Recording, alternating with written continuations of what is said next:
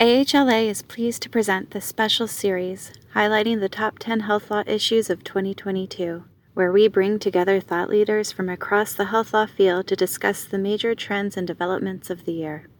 Support for AHLA and this series is provided by PYA, which helps clients find value in the complex challenges related to mergers and acquisitions, clinical integrations, regulatory compliance, business valuations and fair market value assessments, and tax and assurance. For more information, visit pyapc.com. Well, Jody, it's so nice to be able to talk today about you are the number 3 in the top 10 articles or items this year, and yours really is related to pandemic-related enforcement and oversight. So we're gonna talk a little bit about that today, your article, and a couple of questions and thoughts that have come to my mind as I've read through it. So by way of introduction, I'm a partner with principal with PYA. I'm in our Atlanta office, and I spend a lot of my time in the compensation valuation, service valuation, compliance, regulatory space, and am interested and curious to hear what your thoughts are about what 2022 and the future will look like. So I'll turn it over to you for introductions as well. Well, thank you. Good morning. It's great to be here, and thanks for taking the time to read the top 10 article and meet with me today. So I am a law partner at Husch Blackwell. I am in our Austin office, although my practice isn't limited to Austin or even to the state of Texas for that matter. I've been in the healthcare space for a long time. I'm a former federal prosecutor in the Northern District of Texas, and that has parlayed itself into just a number of matters, civil and criminal, that involve government investigations and sometimes the eruption of those into False Claims Act lawsuits or criminal indictments or both, and largely but not exclusively in the healthcare space. So it's good to be here to talk about this new issue that we are on the precipice of, as we've all been dealing with the rather unprecedented pandemic and its aftermath over the last couple of years. Mm-hmm.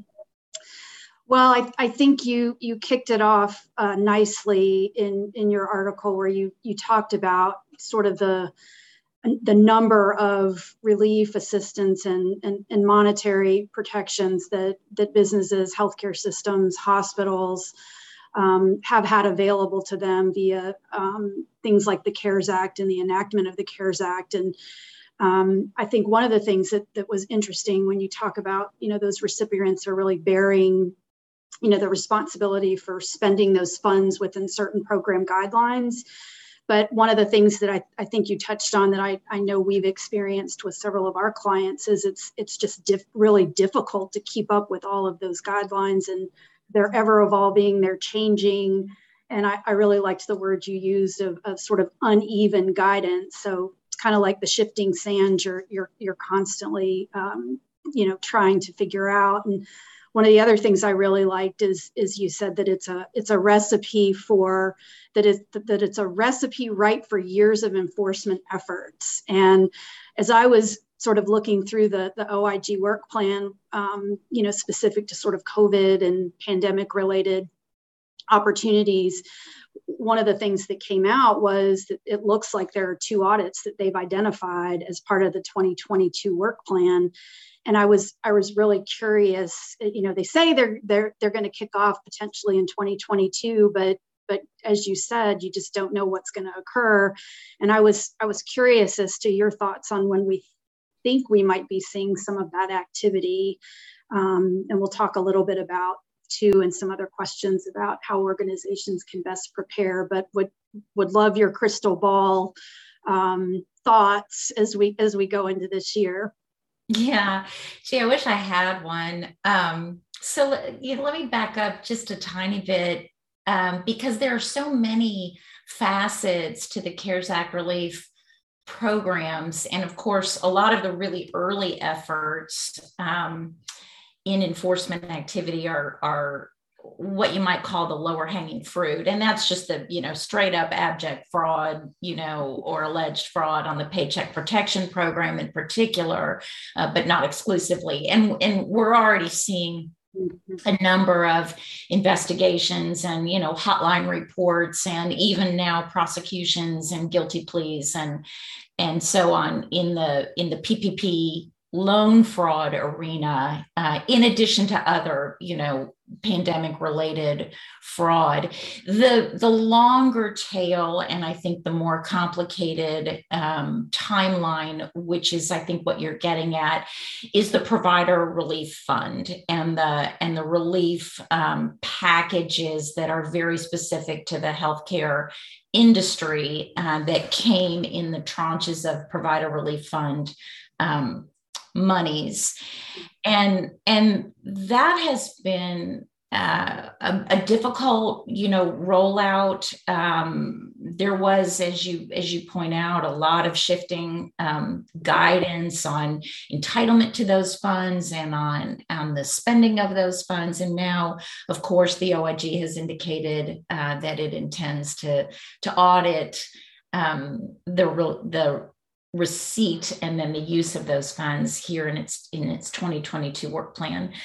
Crystal ball, gosh, I would imagine we're going to start seeing real audit related work probably in Q2 and the second half here of 2022. Part of that is going to depend on Omicron and on the degree to which this particular variant or anything that follows impacts the ability of people to be at work and, get their jobs done, as opposed to needing to quarantine or, God forbid, being incredibly sick and that impacting, the number of people who are available to do this work. But putting that aside, I think it's going to be very important to the federal government to begin auditing and begin policing and begin looking into the receipt and the expenditure of those funds. And so, all things being equal, I would imagine second half of 2022, we're going to start seeing that activity happening. I will say, as just a follow-on comment before I turn the floor back over to you, that I think those audits are going to be kind of lengthy. So although they may start, in the second half of 2022, I'm not sure they'll finish that quickly. This is going to be very paperwork intensive and, calculator heavy, and a lot of sharpening of pencils and meetings and rooms. And so I'm not sure that it's going to be a quick process, even if it begins quickly. Yeah, and I think one of the things that you and I have also talked about is the fact that there are going to be some unfortunate souls that are going to be the, number ones that get selected for these. And, kind of like other regulatory and compliance audits, we're probably going to learn a lot from those that have been the random or, like I said, sort of unfortunate ones that are not necessarily volunteering to do this, but will be important to watch just to see, what we can learn and what some of the things are that other organizations can take away. Because as you said, I don't think this is going to be a one and done. This is probably going to be a continuing into the future, number of years. So. Just to say something about your point, which is so well taken, I wonder the degree to which this is going to be public record, available to those of us watching within the industry. At the end of the day, if there's some kind of settlement with the federal government because funds were received inappropriately or spent inappropriately, what will be the nature of confidentiality that will cloak that process? I'm not sure, but you're so right that those who are unfortunate enough to be the initial guinea pigs of these audits will be important for all of us to have our eyes on to the extent we can. Yeah. So, one of the things that I think you also talked about was adhering to guidance and guidelines. And, obviously, if it's constantly changing, or if it has changed, that makes it all the more difficult. And especially as you also said, I think, while we all had hoped that we would sort of plateau with where we are with the pandemic, it seems like we're taking another dip, which means that individuals that are in the compliance and regulatory space and hospitals and health system settings are really having to juggle a number of priorities that they likely had not planned on going into this year.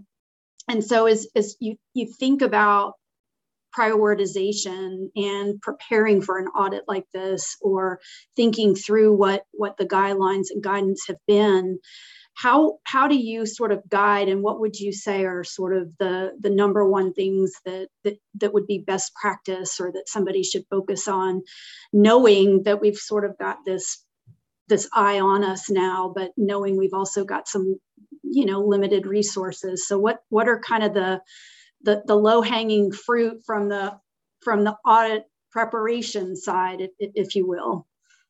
Yeah, that's that's a complicated question, because of course, patient care and all of the issues that surround patient care, obviously must come first, and the safety of everyone who's working in these health systems and provider organizations is paramount.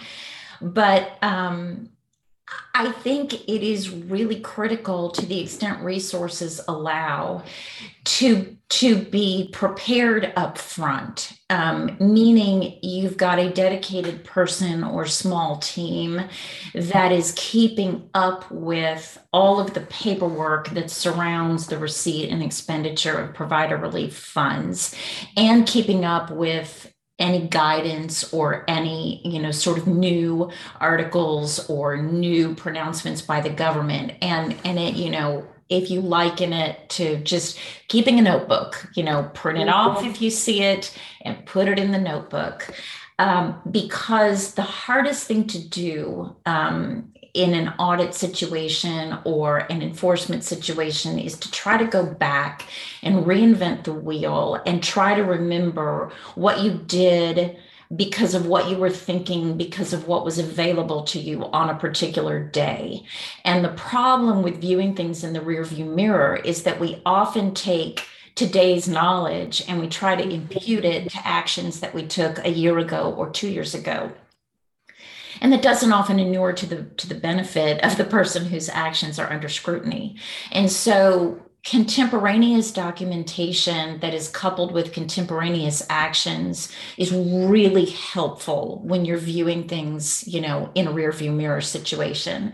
So I would, if it's not already happening, I would make sure that I have in my organization, a timeline. This is what we did, and this is why we did it, and this is the information that we had when we made the decision to do it. And then I would task a person or persons to just keep up with, this is how things changed or are changing, and this is what we're doing about it, so that if the time comes, we're not reinventing the wheel retrospectively. We have all of the contemporaneous stuff that existed when we did what we did. And that includes maybe, having one person who just keeps up with, for example, the current OIG work plan. Log on, get on the website every week or 2 weeks, see if there's anything new out there, get some Google alerts or some other research alerts that help you keep up with, is there public information about who's being audited and what's happening, or what the government is interested in these audits? And then, keep a team in place that maybe meets monthly or weekly or whatever is appropriate to sort of make sure that we know how the money is being spent, or that, we have this reserve fund and this is where it is and this is what's happening with it. So that, again, if and when these questions get asked in an audit situation, it's right here in front of us rather than scrambling. I would much rather have any organization be prepared unnecessarily than be unprepared and scrambling. Yeah, and I think one of the things I really like about what you said was it's not just the documentation of what you did. It's the kind of the why you did it based on the guidance at that time, because just given how fast a lot of this has moved, a month, a week, 2 weeks, you might not really, and even into the future, to your point, remember sort of what the rationale was for doing what you did then.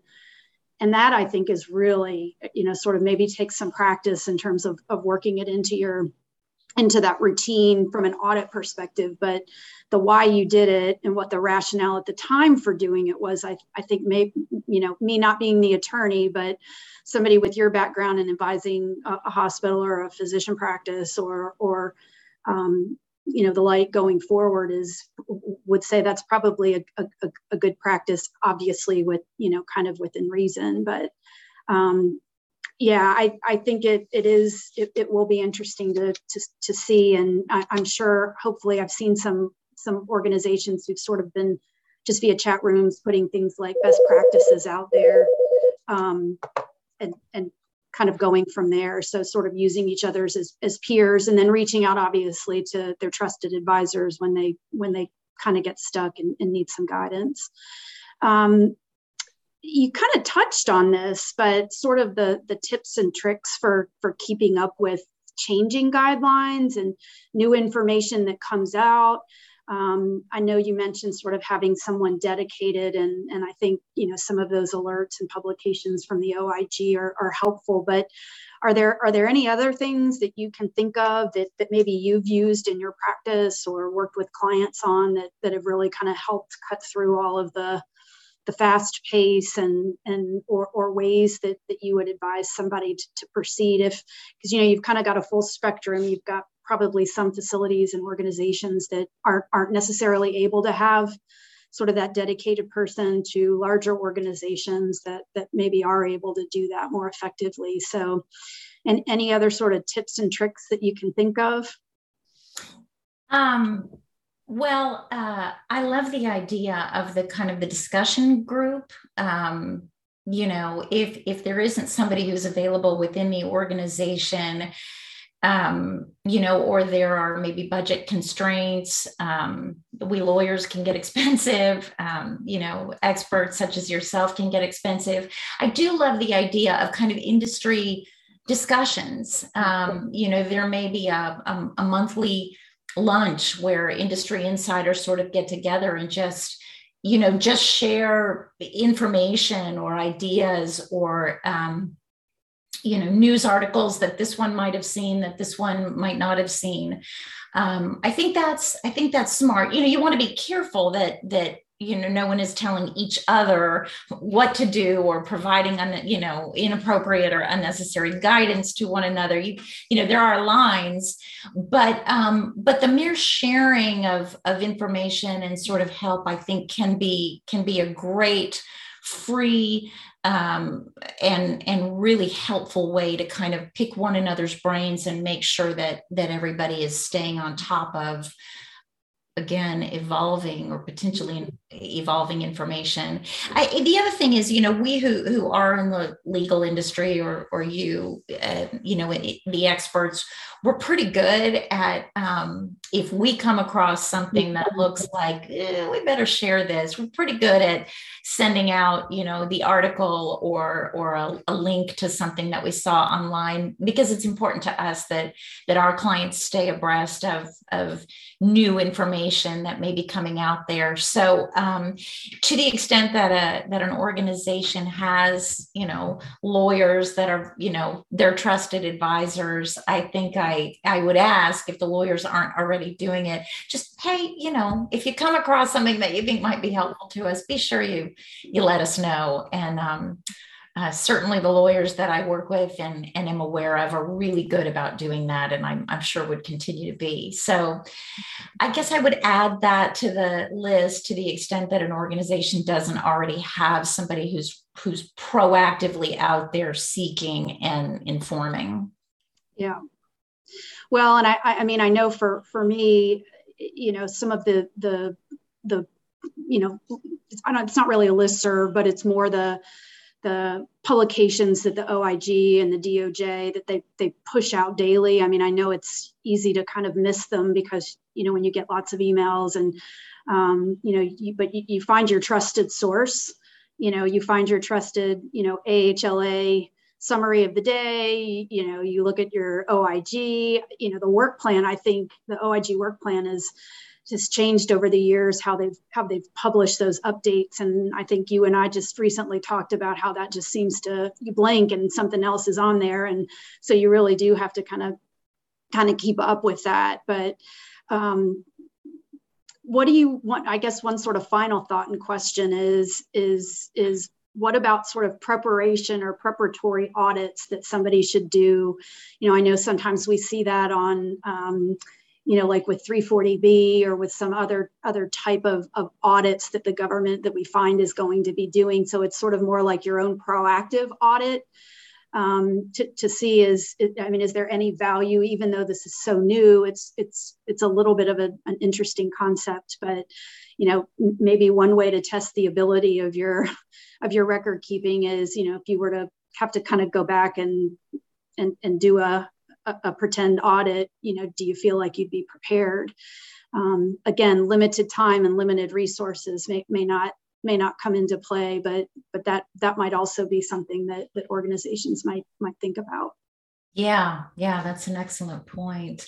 I want to circle back to something you said a few minutes ago about, we can all get busy and it can be just sort of challenging, even overwhelming to keep up with those emails that come in and so on. And I remember when I was a very young associate, one of the partners in my firm was giving this address to those of us about, tips and tricks, for how to develop our law practice and how to be good lawyers. And I remember to this day that she said, read some more, keep reading.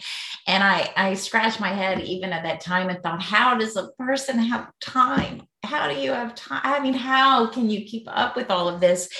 But you not only need to find time to do that, it can be really critical, especially in this scenario, to make sure that you do dedicate 5-10 minutes a day to, even if you're just scrolling the headlines, figure out who on Twitter is going to inform you best on these issues, or which of those many emails or podcasts or that you can spend 5-10 minutes a day paying attention to. I just think that's so important.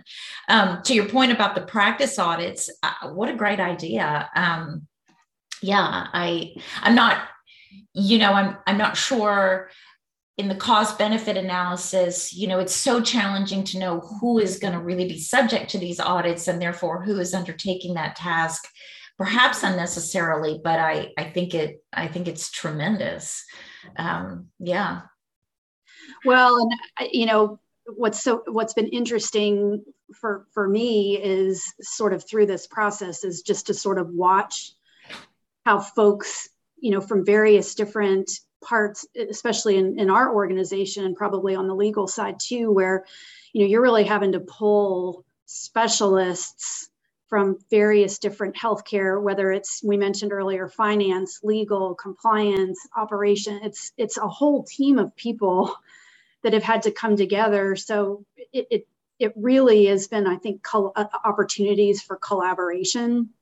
So in an era where in some ways we're all less connected, we're all sort of more connected and collaborative because we've got to figure all this out together. And it sort of takes the perspectives of some different people, which I think is somewhat unusual from maybe some of the other regulatory, maybe not, but it just, for us, it feels like it's really had to be a collaborative pulling of the resources to really, because nobody can read it all and be the expert in all of it as quickly.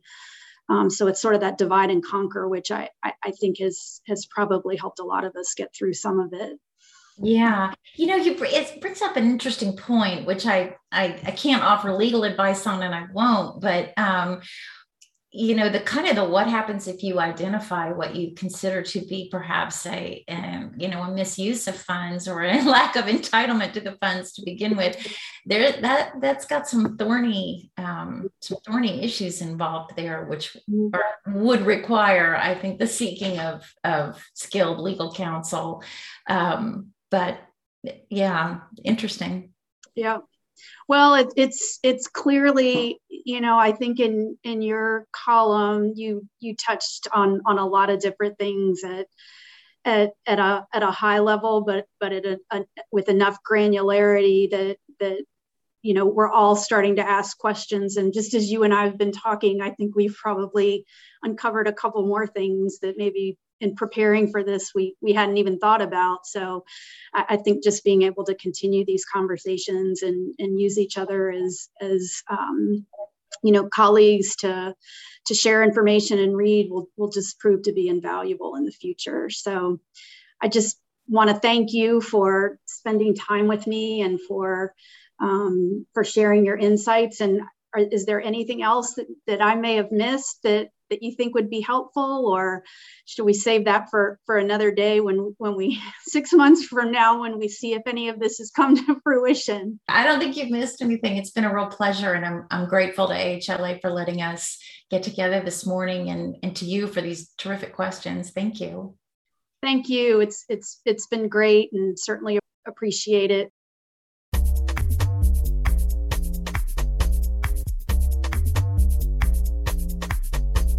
Thank you for listening.